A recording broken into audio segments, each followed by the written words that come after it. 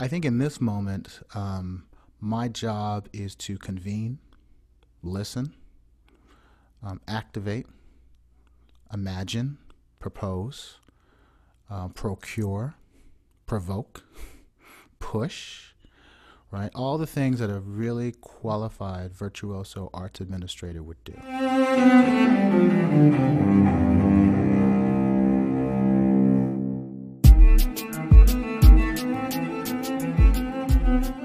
Welcome to Arts Engines. I am your host, Aaron Dworkin, and today's guest with us is Daniel Bernard Roumain. Daniel, welcome to the show. Aaron, thank you for having me so much. What a pleasure to be here. So I always, tell our viewers that they can just, check out the bios of all of our guests because they're extraordinary. But to suffice it to say, it's a little more interesting with you because you do so many things. So I want to at least just share with our audience, you're a composer, you're a performer, you're an educator, you are certainly an activist, I would say social music, artistic activist. You're a professor and professor of practice at Arizona State University. And there is a lot for us to talk about that is obviously very relevant to what's going on today. But I wanted to just start out by asking, can you kind of share with our audience, how could they in 60 seconds understand, like, what do you do, right? A lot of my guests have portfolio lives. They do a number of things, but they might lead an organization and maybe teach a little on the side. Pretty easy to just convey. You do a lot. How would you convey what it is that you do on a regular basis in 60 seconds? Okay, that's a great exercise. Well, I would say self definition is a type of equity. I'm a black Haitian American composer, violinist, educator, learner, social entrepreneur, activist, and father. I farm and frame ideas. I consider myself a citizen of the world. I run DBR Music Productions, and I'm a small business owner and homeowner. And I'm very purposeful about how words have power, and what we say reflects who we are. Awesome. And that's why I wanted you to do that instead of me, because you really nailed it. To delve into just one of those things, you kind of talked about, I loved it, farming and framing ideas. So, and I know about DBR Lab, but could you kind of just share with us when you say that, what do you mean and what are you doing at Arizona that is farming and framing ideas? Really appreciate that, Aaron. So, yes, as you mentioned, I'm a proud institute professor and professor of practice at Arizona State University's Herberger Institute for Design and the Arts. And it's a dual appointment, and I run something called DBR Lab. And the class that's fixed to it is DBR Lab Space. And it's a project based class. And my work there is in many ways project based, actually, in that I'm designing classes. I'm hosting and convening an array of different experiences for both faculty, staff, and students. And by farming and framing ideas, that means that I'm really interested in how an idea I might have might germinate into something larger depending on the collaboration and the conversation. For example, in DBR Lab Space, we don't use the word teacher, we don't use the word student. We refer to one another as contributors, that we're all contributing to a classroom in a world of ideas. And I think that, at a time where there's a drought of ideas, and in some ways a drought of courage, I'm always trying to lead by example. And I think that crediting and ownership are just one example of how we have to create a field for inquiry. A space where, particularly at this time, black men and people of color and students of color can feel safe, wanted, and validated.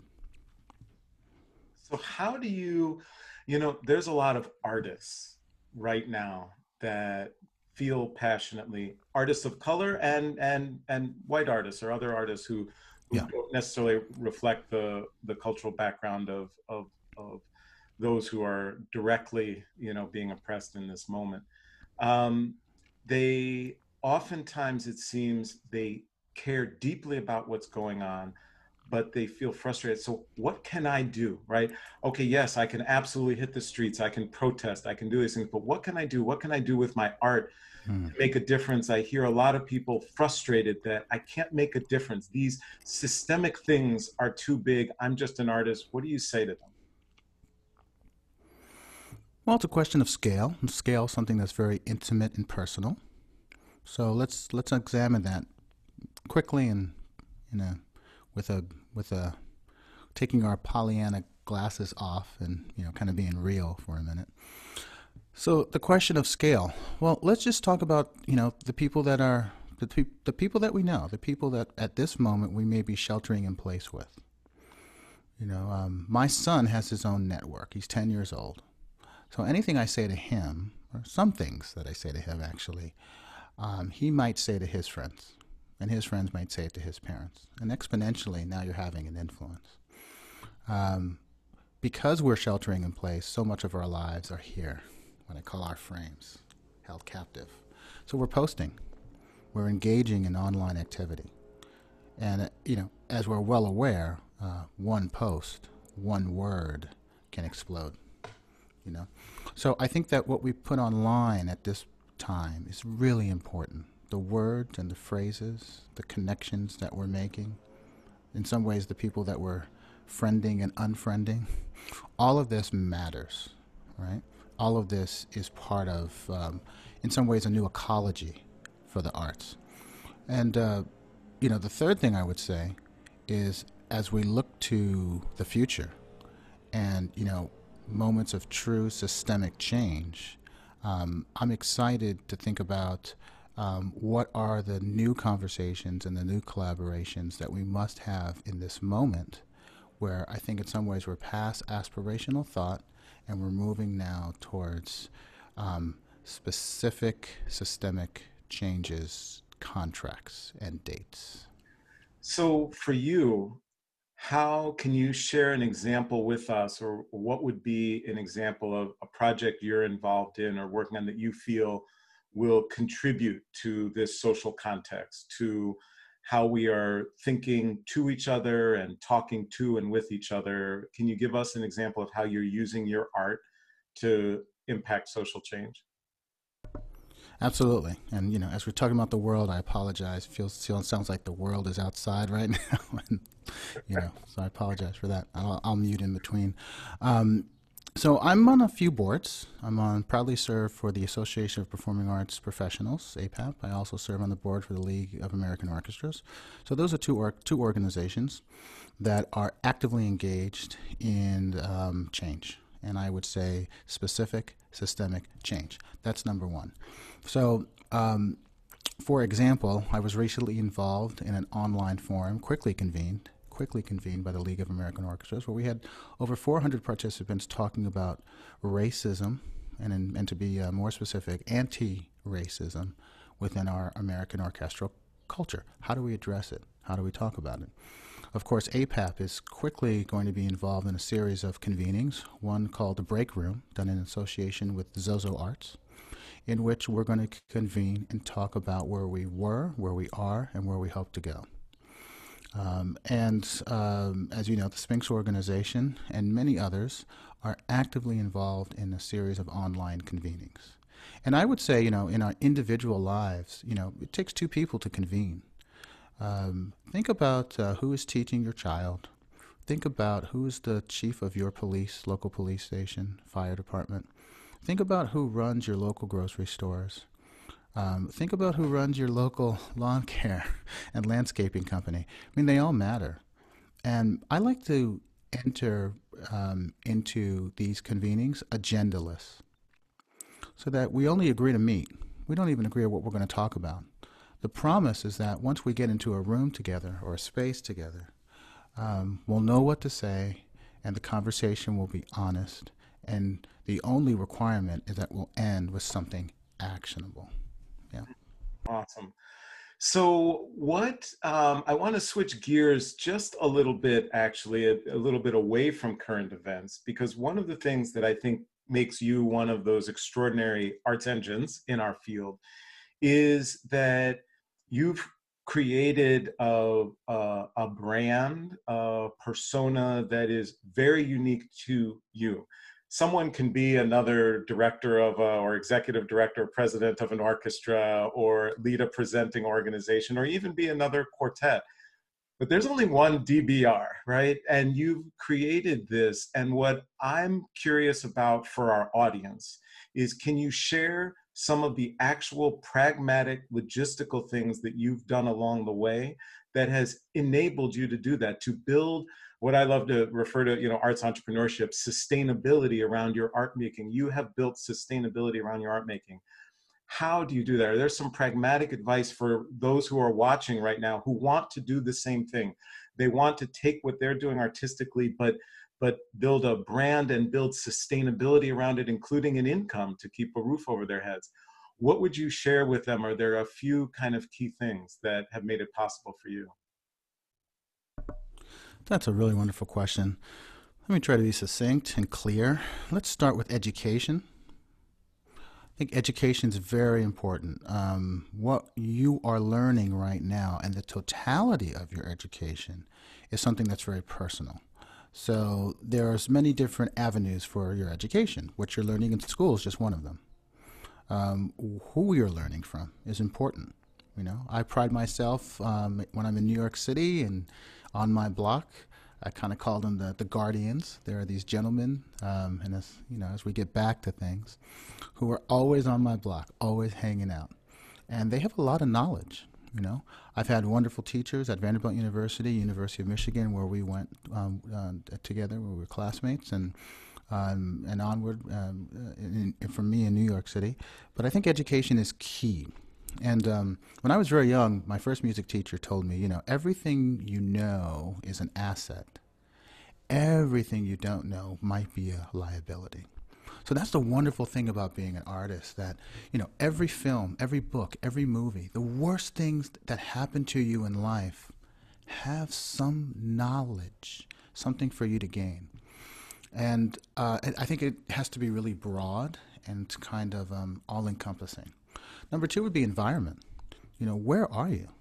And the place that you are has important truths that need to be found and discovered, right? So this goes a little bit back to this notion of farming and framing ideas. It doesn't really matter where you are.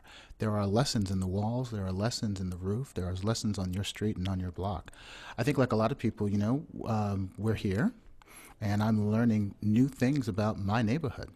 I'm learning new things about my person, my body. I'm learning new things about my material effects. I'm learning new things about, the things that I hadn't considered that were a part of who I am in terms of where I live and the people around me. So environment's really important. And the last thing, actually, I would think about advocacy. I know this is a little strange, but we get caught up in our careers. How can I forward myself? How can I have a relationship with a person or an organization that will help my career? I am guilty of this. And I wish when I was younger, I was advocating for more people sooner. You did that. You were very young, and you started an organization which at its core is about advocacy. That's a big scaled idea or a scalable idea that can come down to whether it's teaching, whether it's collaborating, performing with someone else, whatever it is. The notion of advocating for someone else early on in our careers is not only a moral right, but I have seen and I know and have experienced that it will lead to a greater common good. I can't remember the frames, the saying, how do you lift all boats? Yeah, Right. right. Rising tide. Yeah. The rising tide lifts all boats. It's so true. And I think that for what we call the emerging artist, advocacy should be a part of your career toolkit. Gotcha. Awesome. Awesome. So now, as we're looking forward, on the one hand, we have all of the unknowns related to the virus and when we'll be able to perform before 1,000 people or more again. And in the same token, what's going to happen as it relates to civil unrest and you know the injustice of a lot of systemic things in society. What is next for you in the arts? You know, if 6 months from now, as you look back, what will you have done that you will say, I spent these 6 months really well. I accomplished this. Another wonderful question. Well, going back to what we were just talking about, I'm educating myself. You know, yes, I am a black man. I am a black Haitian American composer. There are so many things that I do not know about myself, my culture, my race, my person, my history, my Haitian history specifically. So this is a moment of pause and reflection. It is a moment of crisis. It is a moment of conflict. It is a moment of change. To put it succinctly, when our politicians and pundits fail us, artists have always led the way. How we lead is individual, but I think that we are in the second part of a three-part um, uh, three-part structure, a three-part timeline. Part one was we had a series of horrific events, including the events surrounding the murder of George Floyd, which led to a series of aspirational, mournful, and immediate responses from individuals and organizations. And these aspirational and mournful postings center around what I call a declaration and affirmation of the love for black people. Right? In fact, I wrote a declaration and an affirmation of a love for black people, and have posted it, and it's being distributed widely, which is fine. But a lot of people, you've seen this kind of messaging. That was phase one. Phase two. Now we're into actionable items, and I narrow all of that down to what I call specific systemic change. This is going to take time, weeks, perhaps months, where in the organizations that I'm involved in, and proudly at Arizona State University, we are looking very carefully at what we have done and more importantly, what we will do. And what are the specific systemic changes that we are going to begin to examine in terms of curriculum, in terms of student health, in terms of our relationship to our spaces and venues and communities.